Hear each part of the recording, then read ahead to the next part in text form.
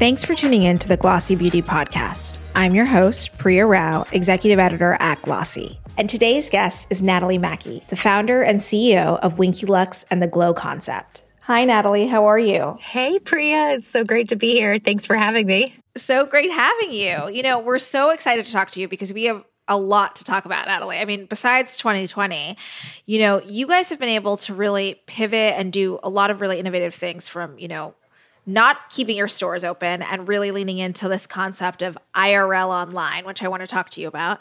And then, of course, most recently launching into skincare. So I guess if you were looking back on where you were in 2020, like this moment, January of 2020, what was kind of the outlook or plan? And maybe how was that totally disrupted? So that is such a fun mental exercise to go back to pre-pandemic life. I think our mental outlook was super arrogant before COVID. We were really focused on our Target expansion last year.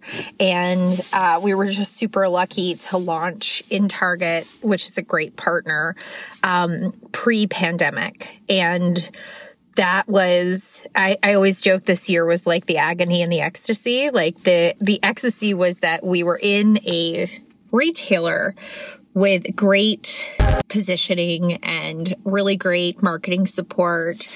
And it was one of the only retailers that was open and also sold toilet tissue and things like that. So that was really helpful. And then of course the agony was a lot of our other retail partners, were temporarily closed or reimagining what their life was going to be like. But at this exact time last year, I think we were almost myopically focused on how to support the new launch in Target, how to make it splashy. We had no idea that soon Target would be like, it would grow like crazy just as a company itself. So Natalie, will you walk me back a little bit? Because, I remember thinking when you guys went into Target at the time, you guys have done such a great job of, having a digital presence. I think you're about 50% D2C. And then you've had really measured partnerships. You were in Sephora for a while, you were at Ulta, but limited SKUs. So when you were like, let's do Target, and let's do it big, what was the rationale for that? Totally. So we knew our customer was in Target, and we had tested, what you would call in real life. We tested wholesale a few times with things like Sephora Scouted, and then we partnered with Ulta. We're still in Ulta, and that partnership is growing, and is a great one. But we had interviewed and surveyed our customers a lot, and we knew that there was a lot of overlap with Target, and so we knew if we did that. If we launched in a retailer like that, it's really large and it requires a ton of thoughtfulness and a ton of preparation.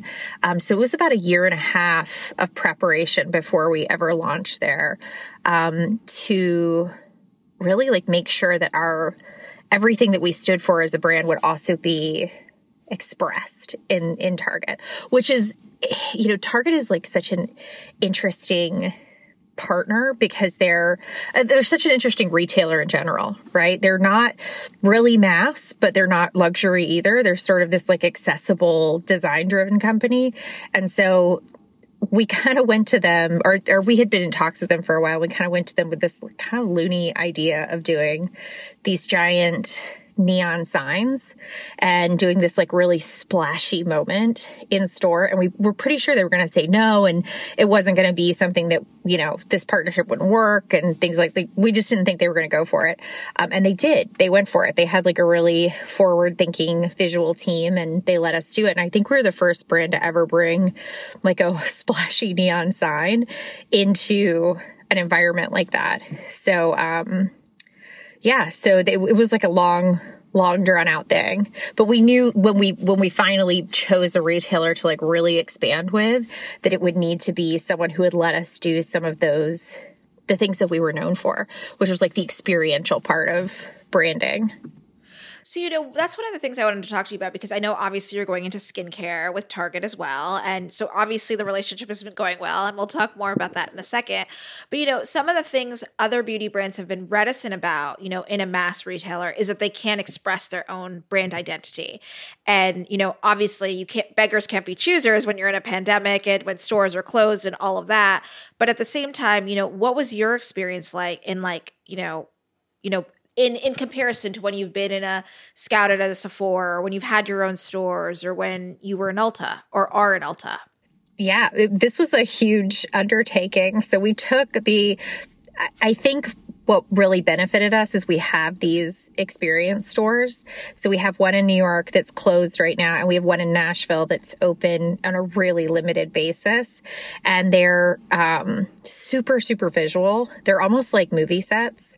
And our customers come in, and they come in to take pictures, and they come in to be immersed in the brand. And so when we were describing what we wanted to achieve, we just brought our merchants there and said, this is what we want the customer to feel when she walks by our display. And the way that we achieved that was to really invest in making sure that display was ultra flashy and ultra exciting. So we have the 3D lenticular. When you walk by, it moves. We have the neon sign. We have the kind of 3D factice that's in front of it. This was a huge learning experience for us too, because we're so used to controlling our own narrative with our customer. So we really were it was like letting our little baby go off to college or something. We were I hope we've trained you well. I hope you know what you're doing. Because it was kind of scary to release the brand identity. And before we've always done really limited partnerships to test things. Even our Ulta partnership is much smaller, although it's growing really quickly. But it's always been here are 5 awesome SKUs that kind of tell their own story. This was really about bringing the customer into the whole Winky Luxe world, which is hard to do in a third-party space. So, obviously with the pandemic, essential stores became the number one priority. We saw a bunch of brands going on Amazon, going to Walmart, they were just trying to figure out a way to figure out this distribution piece and offset their sales. But at the same time, sometimes in those stores, it can be a crowded place to shop. Beauty may not be the top of mind. What was that like for you, investing in the associates and telling them how to train and sell beauty the way that you would in one of your own shops? That was tough. It was really, really tough. One of the people on our product, or one of the developers on our product team, had worked at Target before and worked there for 5 years while she was at school. And she actually gave us a lot of insight. We spent a lot of time in Targets talking to the teams there. And it's more of a challenge, I think, than a traditional, a specialty beauty retailer like Ulta or Sephora, where education is this big, there's a big emphasis on it. I think that, in that more open plan, I don't want to call it mass, but just the way that it's a noisy environment. Right. And the teams there are really focused on the guest, getting the guest all the different things she needs. Right. So it's not just beauty expertise or, it's right next to home goods and things like that. So they're doing a lot, the team members.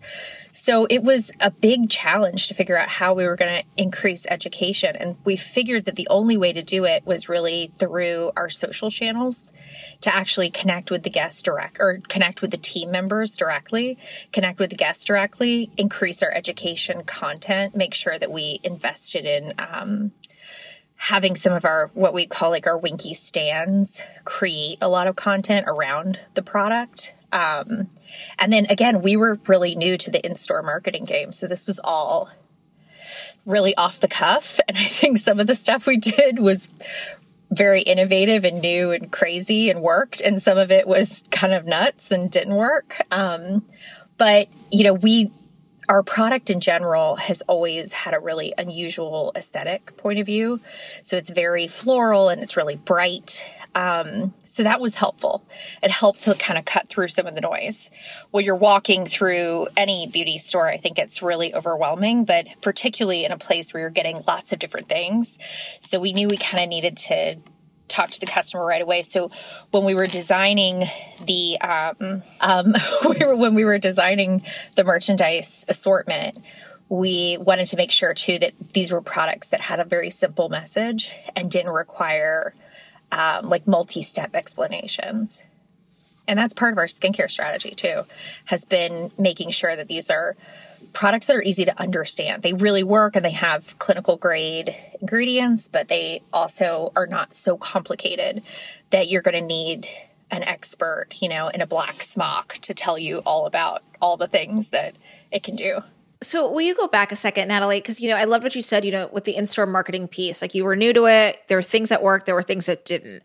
Obviously, you have another huge launch. You're launching skincare. You just launched skincare, 10 new products, kind of off of the Dream Gelée, that hero product that you guys have. So what did work, that you're playing forward for this launch in Target, and maybe what didn't? So what did work were brightly colored products, products that were simple, products that the customer understood. What didn't work were products that were too complicated.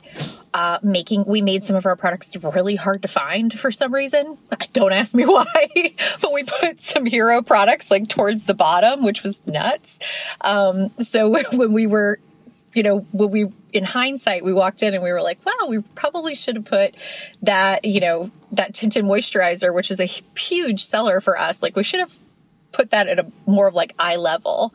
But we were, again, super new to this and figuring it out. And Target did help us a lot. They really helped us with some of the strategy, but there were many things that we, that we're improving upon. And that was the other one, selling complexion in an environment where you can't try was something that we kind of took for granted, that so many of our direct customers have tried it or have had samples. And so we really invested in a lot of sampling programs this year. And that happened months after the launch. We were like, we really need to make sure that all of the beauty concierges are sampled out and that we invest more in making sure the customer knows that she can get a small amount of this product. She doesn't have to buy the product before to make sure it's good. Does that make sense? Absolutely. Absolutely. Sorry. It's rambling. I'm rambling today. I'm sorry. No, this is what it's about. This is what podcasts are about. You're talking. It's conversational. So my question for you is that I know that lip products, were 40% of your business. They still maintain through the pandemic 40% of your business, which is, shocking to me, because you hear people not wearing makeup, not wearing, lip products, especially because of masks and the pandemic. But I'm wondering, was part of that, was the pandemic part of the strategy? I know that skincare has been on your radar for a while with the Dream Gelée, but, what you were saying, trying foundation in a Target may be much more difficult to do than in an Ulta. So was it the right move for your key partner? So I have another long-winded answer to that. So lip, I think because lip is such a big signature part of the brand, it's continued to be a big signature part of the brand. Although as a business, it certainly hasn't grown as fast as the other parts of the company this year. And as far as foundations and complexions are concerned, what we've seen really work in this environment is stuff that has really good shade matching technology. So things that you hear a lot about, we want to have these really, really wide ranges of shades. And we have really wide ranges of shades, but the stuff that keeps selling seems to be the stuff that can match 3 and 4 shades each. So something you and I could both wear, something that 5 different girls could wear, something that's light coverage. So it's easy to match. That has been what has worked in that environment, because I think people are scared to buy some of those fuller coverage products, which, Peeper Perfect is one of our best-selling products of all time. It's our hyaluronic acid under eye concealer, but it's a full coverage concealer. So you kind of want to match it when you're wearing it.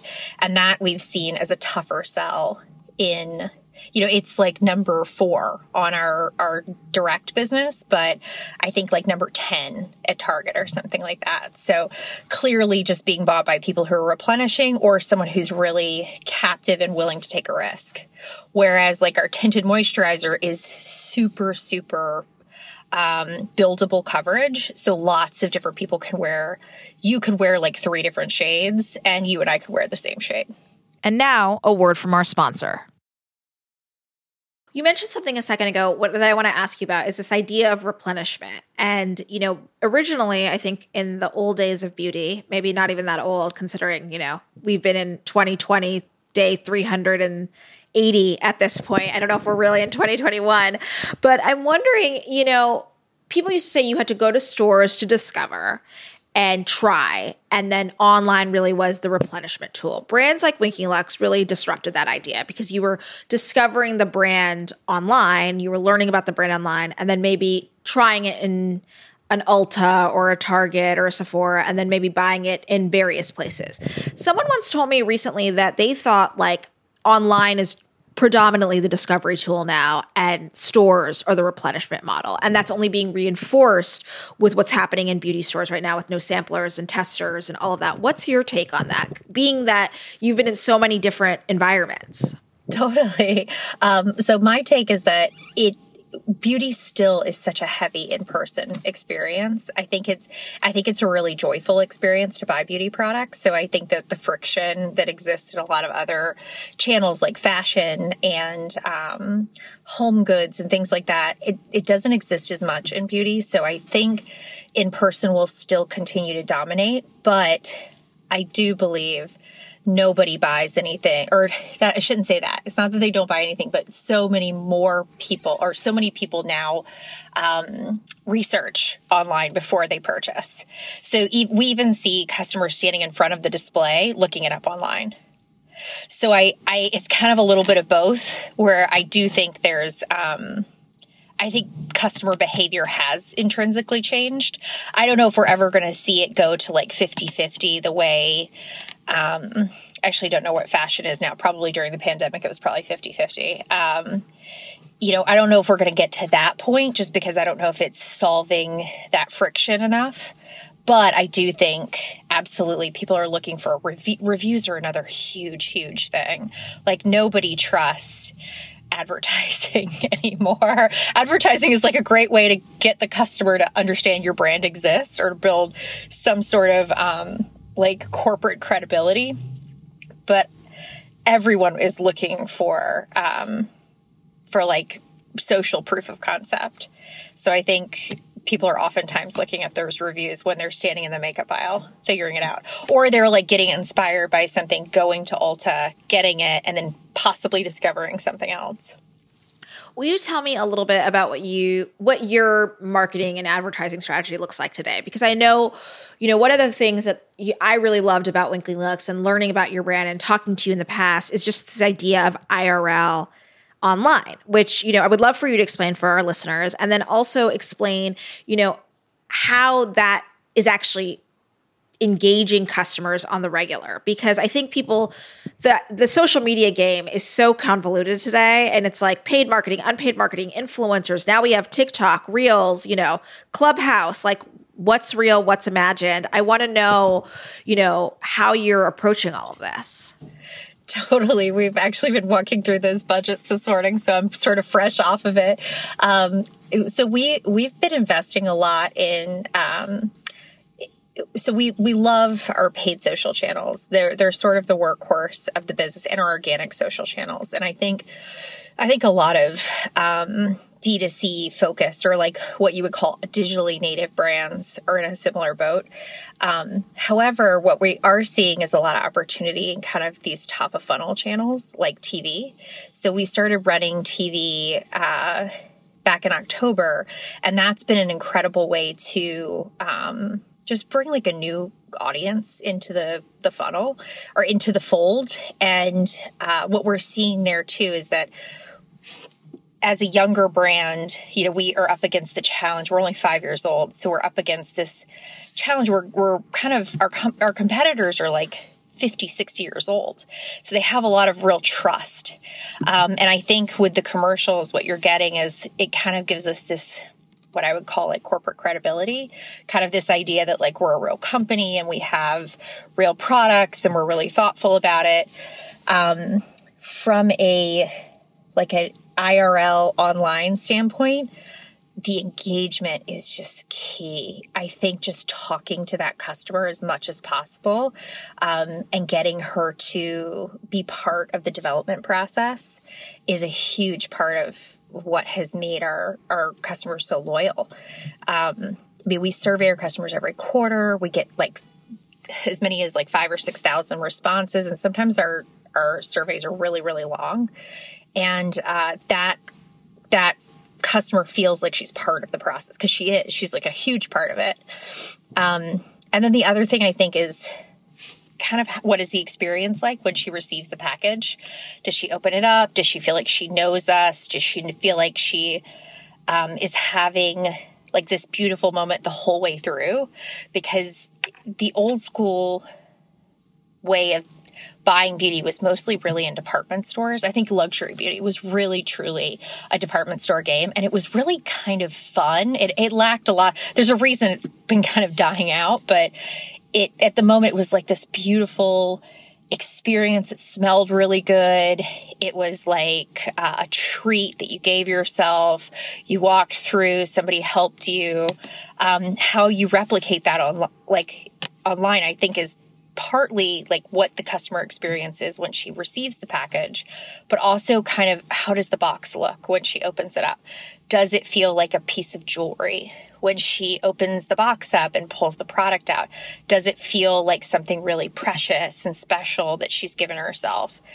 When she smells the product, does it smell good? Does it smell like a natural fragrance or a natural flavor? We use a lot of like flavor grade fragrances, or they're not fragrances, they're flavors actually, in some of our, especially our lip products. Does it make her feel like this is something really, like it's a piece of self-care? So I think that's part of bringing that experience to the customer at home. And then the other one is just talking to her a lot. Like our customers they want to engage and have a conversation with us. And we feel like we know them. We have like really loyal customers that we feel like are like part of the team. So I think those are the two things that always pop out when people are like, well, what do you prioritize in customer experience? When you think about who your customer is now, I mean, imagine she's changed quite a bit. He or she has changed quite a bit now that you're in Target, because you have so much more awareness and you are on national television, and anybody, my mom in Laredo, Texas could go get you, So I'm wondering, how he or she has changed, how wide that demographic is now and that psychographic is. Totally. We have always had a really diverse customer base. So it's always been, it really was very millennial though for a long time, especially in the beginning. We had a very millennial customer base, but she was kind of diverse from a racial standpoint and diverse from a background standpoint, diverse from where she was in the country. A lot of times digitally native brands are really focused in New York and California. However, when we launched in Target, what we saw was like this big halo that went from 16 to 65. So all of a sudden we had like this big diversity of ages too, which has been really interesting. In fact, I think one of the things that we've seen a lot more of is sort of the like Gen X or Xennial mom. So she's in Target buying stuff and then she pops over to get something special for herself. And that has been a really fun customer to tap into because she's so vocal and she talks to us a lot.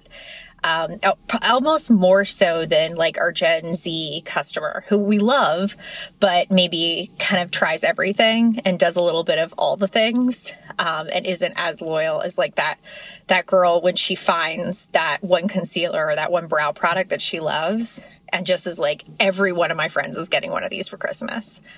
So we love her.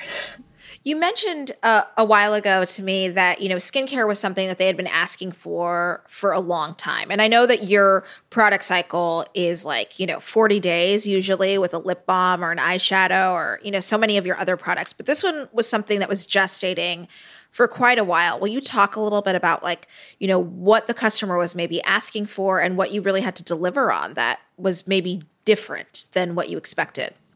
Totally. Skincare was a whole new world for us, and it had been requested so much. We had this one product that we'd worked really hard on that was a priming moisturizer, the Dream Gelée, and that had become one of our most repeat purchase products. So we knew that we wanted to expand on it, but as we started to scratch the surface, we had a big mountain to scale, in the sense that we needed the product to be really, really beautiful, because everything in our assortment has to go through a purpose filter. And one of those purpose filters is, does it create joy? So does it create joy when it's sitting on your shelf? Is it beautiful enough? Does it feel like something really special? So it had to be really pretty. It had to be under $30. It had to be a clean ingredient profile. It had to have no hormonal disruptors. At the time, I was actually trying to get pregnant while we were beginning this a year and a half ago. And so, I was dealing with all this hormone stuff and this fertility stuff. And I was really thinking a lot about hormone disruptors. So it was top of mind. And then I am pregnant now. So yay, it's all because of the skincare. But it was... So it had to be beautiful, it had to be clean, it had to be under $30, and it had to be really easy to understand and use. So it had, great ingredients, clinical grade ingredients, but something that wasn't too complicated. We do have customers that are the skintellectuals who will cocktail their own stuff and who will do, who research every ingredient and who are really, really into it. But the vast majority of our customers want, anywhere from a 2 to 5 step skincare routine. They're not looking for the 25 step skincare routine. They want really good results, really nice, kind of one size fits all skincare. And so that was the other challenge. It had to be gentle. I have crazy sensitive skin. So for me, if I even smell a fragrance that's too harsh, or I can't use witch hazel, I can't use a lot of, I'll get a rash all the way down my chest. So for me, it was really important that it also be hella gentle. So that was a big thing. And we ended up hiring a really senior product developer who came from It Cosmetics, who's extraordinary.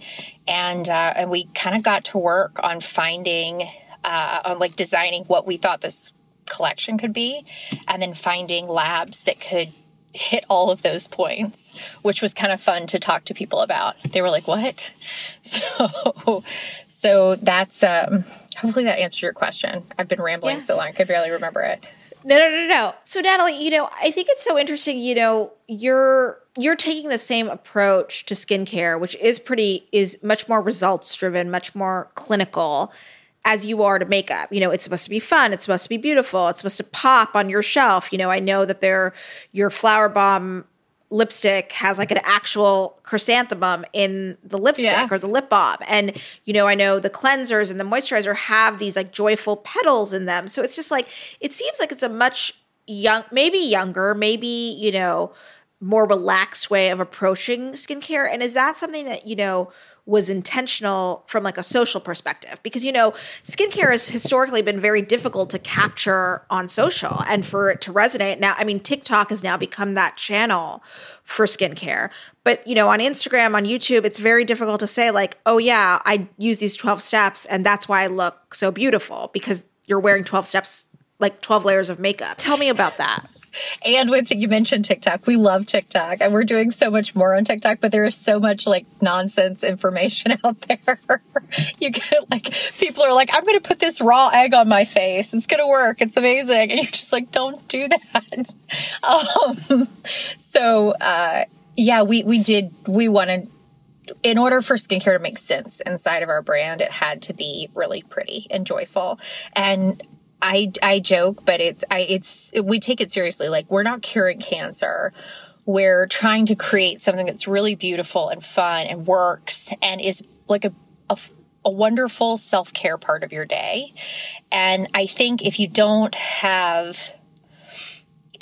get the customer to pay attention to it, you're never going to sell it and they're never going to try it. So having some of those things, like we have the glycerin petals that are suspended inside the facial wash.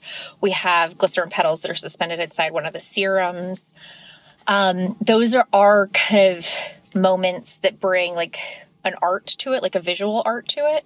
And they're not necessarily, the glycerin actually is a great skincare ingredient, but they really exist to make it more beautiful. Like the product inside, with its peptides and its hyaluronic acid and things like that, that's the stuff that's really going to work. But I think before you get the customer to actually use it, you have to get them to pay attention to it. So yes, everything had to be pretty enough that it would make you stop scrolling on Instagram.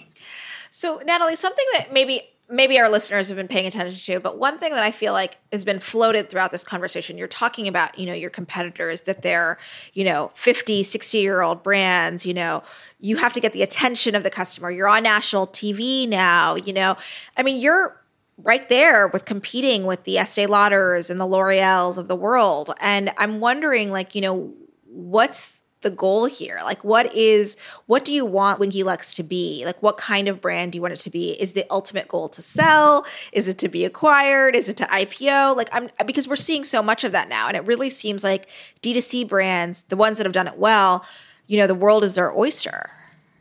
We're super happy where we are right now, or we're super happy with the way that we're growing right now.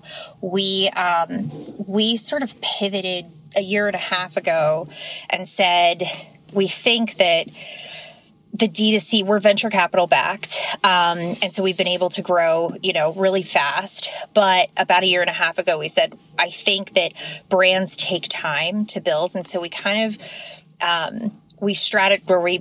we rebuilt out our strategy to make sure that we were profitable. And so we're profitable now.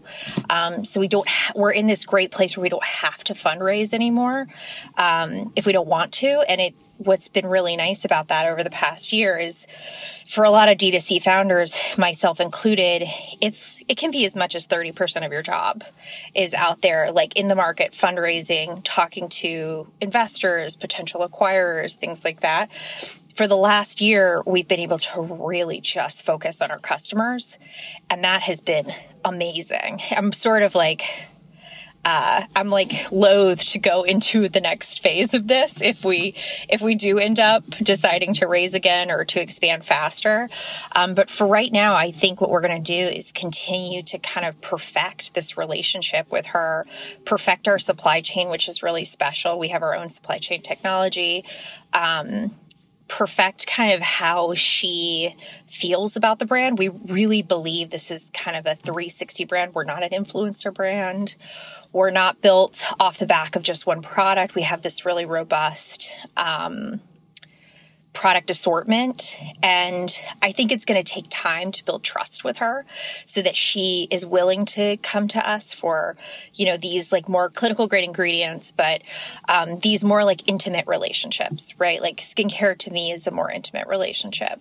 So as we build that out, we'll kind of see what happens with the company. But I think right now we're super focused on that. I'm making sure that she knows that we're a 360 brand. She or he. I should say she or he. We have male customers too. We actually have lots of male customers. Will you describe to me, just for a second, you said a second ago that, she knows you, the customer knows you, and, the customer relationship is ultimately the most important thing right now. We're learning, right? Like tons of brands have tons of brand awareness, but if the community isn't there or if it's not sticky, people want the repeat. Investors want the repeat. You want the repeat, right? So I guess how much of your time nowadays is really improving that part of it, whether it's, focusing on the SKUs that really drive the business or focusing on the experience that drives the business. I mean, I'm just wondering, in the long run, if this brand is 50 or 60 years old one day, that's what you're going to ultimately be focused on, right? Totally. A lot of my time has been spent focused on, not only how do we make sure that our customer who's come to us for trend color also knows that we have these like great solution-based products like brow, mascara, tinted sunscreen and moisturizer, concealer, skincare. So a lot of our time has been spent building that with her, like letting her know that we have it, sampling it with her, building her trust. And yeah, I think in some ways branding, and this is not based on any facts, it's just my very humble opinion. I feel like in a lot of ways branding is like time. It's just time to build trust. And I think the reason some of those companies that have been around, I mean, we talk about some of the hot shot, cool up and coming beauty brands, and that's amazing. Like they're some of the coolest people I know. However, they're tiny compared to like the big guys. And I think the reason the big guys are so big is they have had a chance to really to build that customer trust. And we have a chance now, as her needs have been shifting over the past 10 years, we have a chance now to take some of that market share, which is really exciting. Like we have a chance to kind of be the next solution for that. Because, entry-level skincare that worked was kind of dominated by, there's a couple of companies that like instantly come to mind, like Clinique, right? Like that was the first skincare. That was like our teenage Totally. Neutrogena, and we're the same age basically, Natalie, and that was your go-to, right? Yes, Neutrogena in the very beginning, and then when you felt like a little fancier or you had a birthday or something like that, you went to Clinique, and it was great. It was like workhorse products, like products that work, that are easy to understand. But I think there's room to take some of that market. And that's kind of what we're seeing now. Like we're seeing a younger customer who's willing to experiment more and who's looking for some of that simplicity.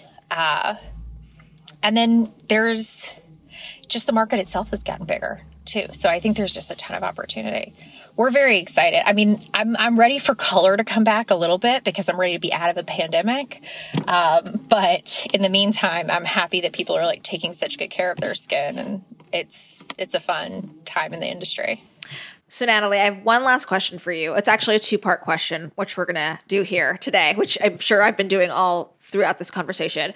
But, I guess I'm wondering, I know you've been doubling sales probably since like 2018, if I'm correct on that number. How big are you right now, or how much have you grown in the pandemic? We've grown a lot this year. It's been a great year. We don't release the whole numbers, but we're available in north of 3,000 locations in the U.S. and in Sephora Europe. And, we have hundreds of thousands of direct customers. And so we're just really excited to keep our foot on the gas. I can't speak today. Sorry, Pri.